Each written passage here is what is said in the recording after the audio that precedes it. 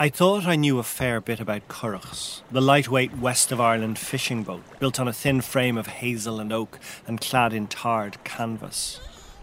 Although originally it would have been clad in leather. I spent my youth in the 1970s watching locals in Ballinowell, a tiny harbour west of Dingle, setting out from the pier in the local West Kerry form of the Currach, the Naomh Óg, to fish for mackerel and pollock and to catch lobsters. I even made a documentary where a Currach builder, Pádraig O'Dineen, built a boat with an Inuit kayak builder in Greenland. To my surprise, both agreed that their vessels were remarkably similar. Both made with a lightweight frame of mostly beach-combed timber clad in waxed or tarred canvas, but which would originally have been clad in sealskin or cowhide. Yet my whole understanding of Currachs was challenged recently when I learnt that in North Mayo, the traditional Currach wasn't a slender canoe-like boat at all, but instead a Herculean vessel capable of carrying tons of cargo and with oars as long as some Currachs were in their entirety. These behemoth boats were hard for me to even imagine. I presumed they had died out long ago and that I'd never get to see one.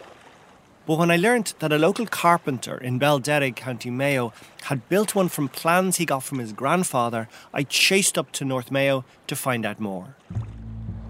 You're listening to the Almanac of Ireland, a chorale flock of cultural ideas and idiosyncratic titbits curated by me, Misha, Untussel, Monaghan, McGann.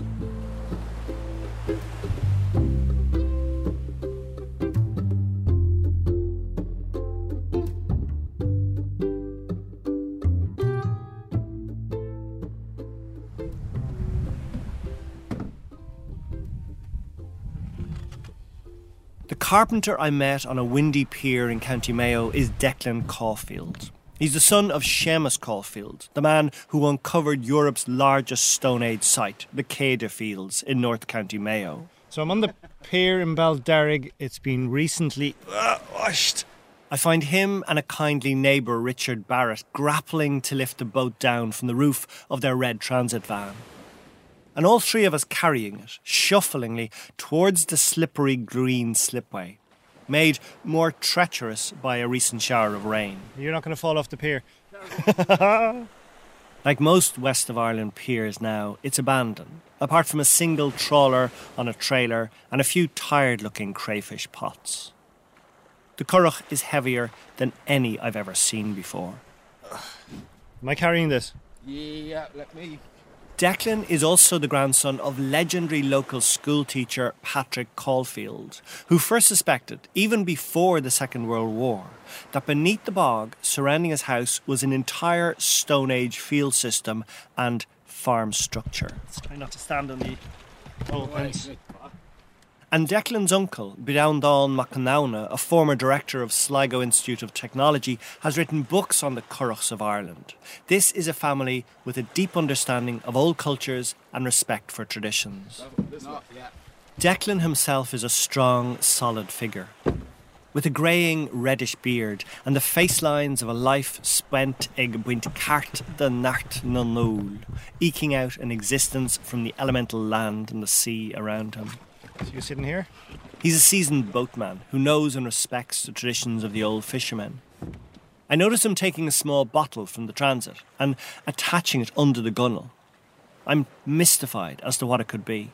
You're tying it to the front? It's tied to the front, yeah. I don't like to pry, but you do just have to ask, don't you? It turns out it's a bottle of Ishkabana, holy water. Bottle of holy water always tied to the front. Nice. And then they'd always bless themselves with the seawater. Do they do that before they get into the boat or when they're in the boat? When we're in the boat before launching, okay. They always dip their hand over the side and bless themselves.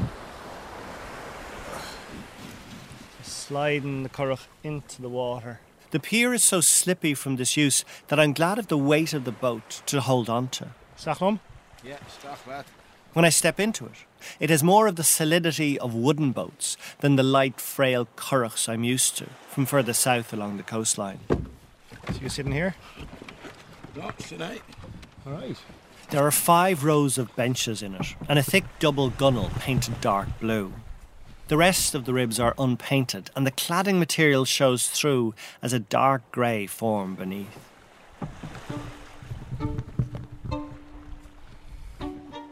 Banig tú féin, says Declan. Bless yourself. And I do. I'm on the second bench, with Declan in the third and Richard in the rear. Oh, no, mate, no. Originally, there would have been 4 men rowing, using narrow oars that are extremely long, 16 foot in total, with 5 foot blades. With a few long, slow strokes, Declan has us pulling swiftly away from the pier. Oh, that's skillful. And the reedy, sheep-shorn fields and heathery bogs of Belderrig give way to a complex array of rocky inlets and jagged coastline as we head out towards the stags of Broadhaven.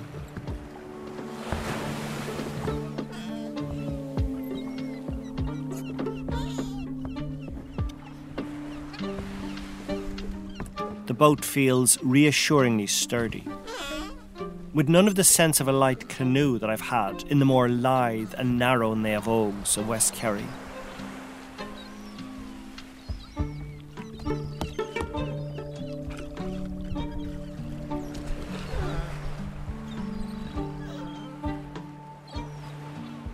I wondered what exactly makes something a currach.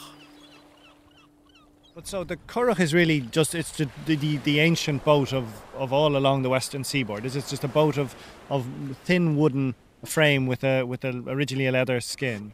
The first recorded of the Currach was Julius Caesar on his accounts, and when he was raiding off the coast of Hibernia. As we know, the Romans never came here, but when he was battles up along the west coast and that, he noticed the natives of Hibernia in their skin-covered craft. And he used that to great effect then.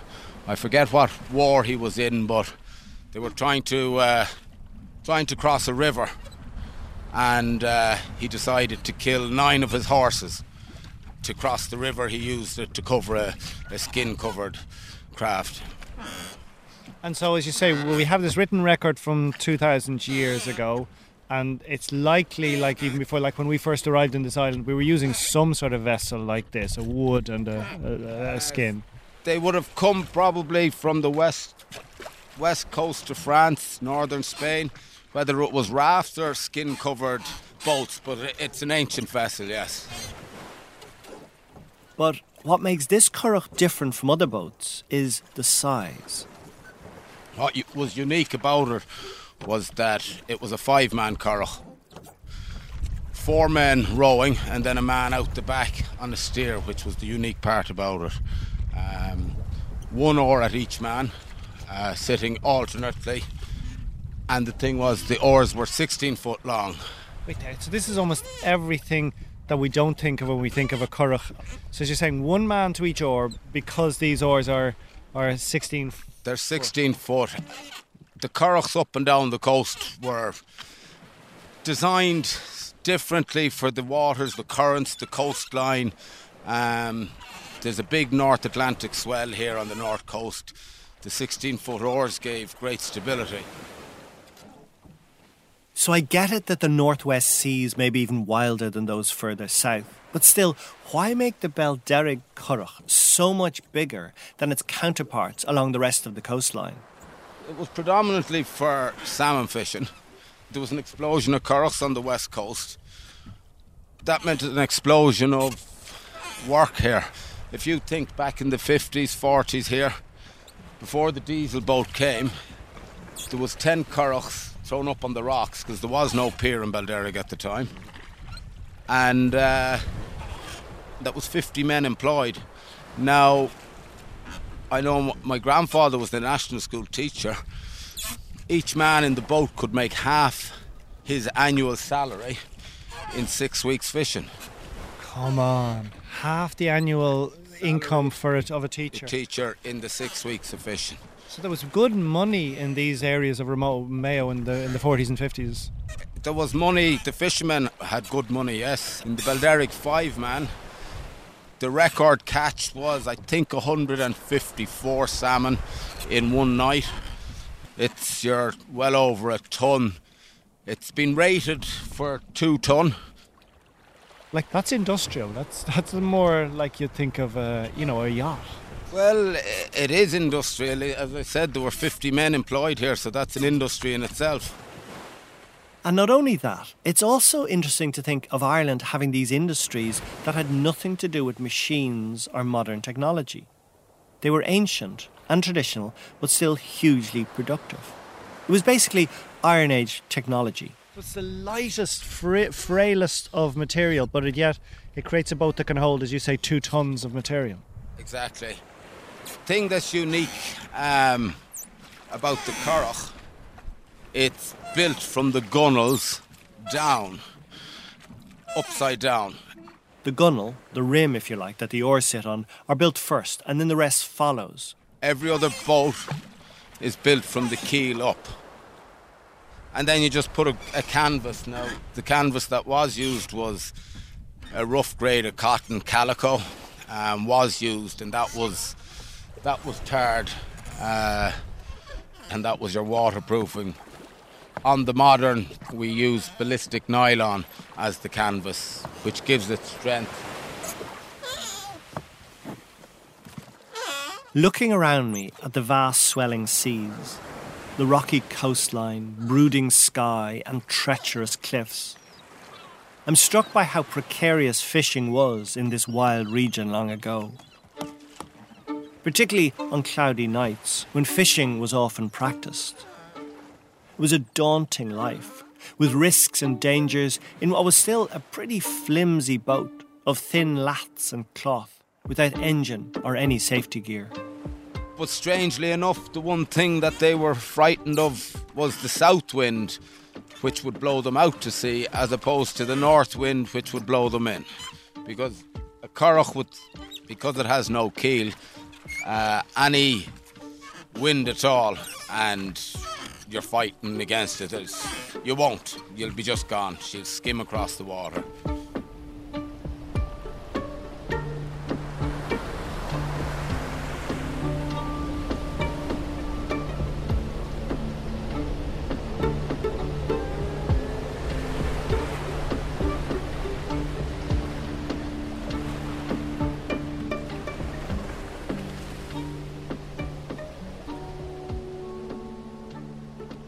And that brings me on to something I read in the book, The Beldere Currach and Its People by Declan's uncle, Bidawndán Mac Canauna, where he describes some of the rituals that fishermen used to perform before going to sea, such as blessing yourself before getting into a boat, and always ensuring you have holy water tucked in under the bow.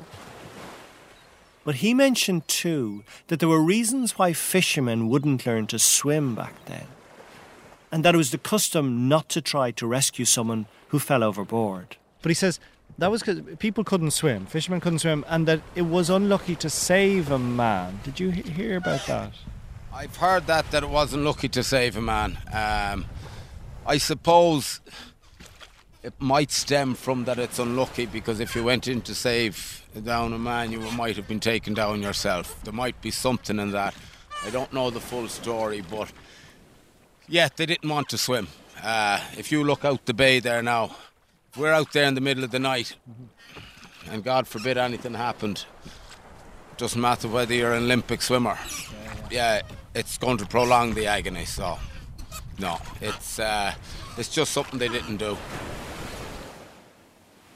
Declan pointed out to me the sites on the shoreline where his father, the former professor of archaeology in UCD, had discovered remains dating back 7,000 years ago, of where early settlers would have fished off the rocks and hunted on land. And as Declan mentioned earlier, there's written evidence from Julius Caesar 2,000 years ago that our ancestors used Currach-type boats like these. It's part of a timeless tradition in these waters. This particular design of Currach provided food, security and independence for coastal communities here for well over a century. Until, in the course of the 20th century, they were superseded by diesel-engine boats. And this boat that has been constructed over, a century or two to suit these conditions and to suit the fish and the salmon and the fishing in this area, Like, are they still being made? Was the lore of this, the knowledge kept alive, or did it, after whenever the diesel engine came in, did it continue? Well, when the diesel engine came in, there was a big shift in, I suppose, you were reduced from 5 men to 3 men. One of the big things that the fisherman used to say was that it was the loneliness on the diesel boat. Because when you're in a currach, you're working as a team. You can see how close we're sitting together here now. So you have 5 men out in the middle of the night. You're working as one. Whereas with the diesel boat, there was one man maybe tending to pots or nets, another man in the wheelhouse, and another man maybe the other end doing another job. And there was a separation there.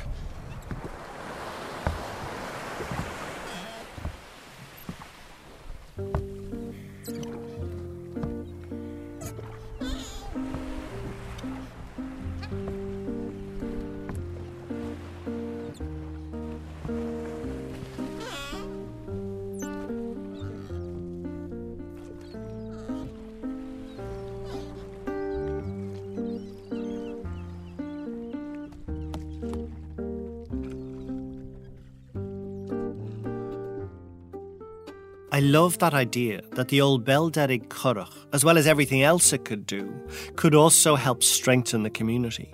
It brought people together to work as one. Today we seek indestructible materials, intricate technology, and powerful but destructive and unreliable engines to protect us from the elemental world. Yet the Currach was almost the opposite. Its strength lay in its fragility. It sought to be in harmony with nature rather than fight against it. I understand why we moved away from it. But like with so many aspects of our tradition and culture, undoubtedly it still has lessons for us today. Its resilience and sustainability, and the way it succeeds by working in harmony with its surroundings, is something we need to hold on to.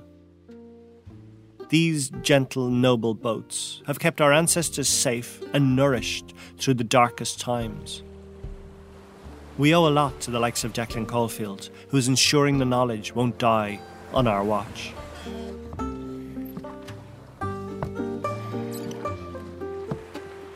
You've been listening to the Almanac of Ireland, presented by me, Monaghan McGann, and produced by Colette Kinsella. The series was funded in part by the Broadcasting Authority of Ireland, and it's a Red Hair media production for RTE Radio 1. All music in the series is by Blue Dot Sessions.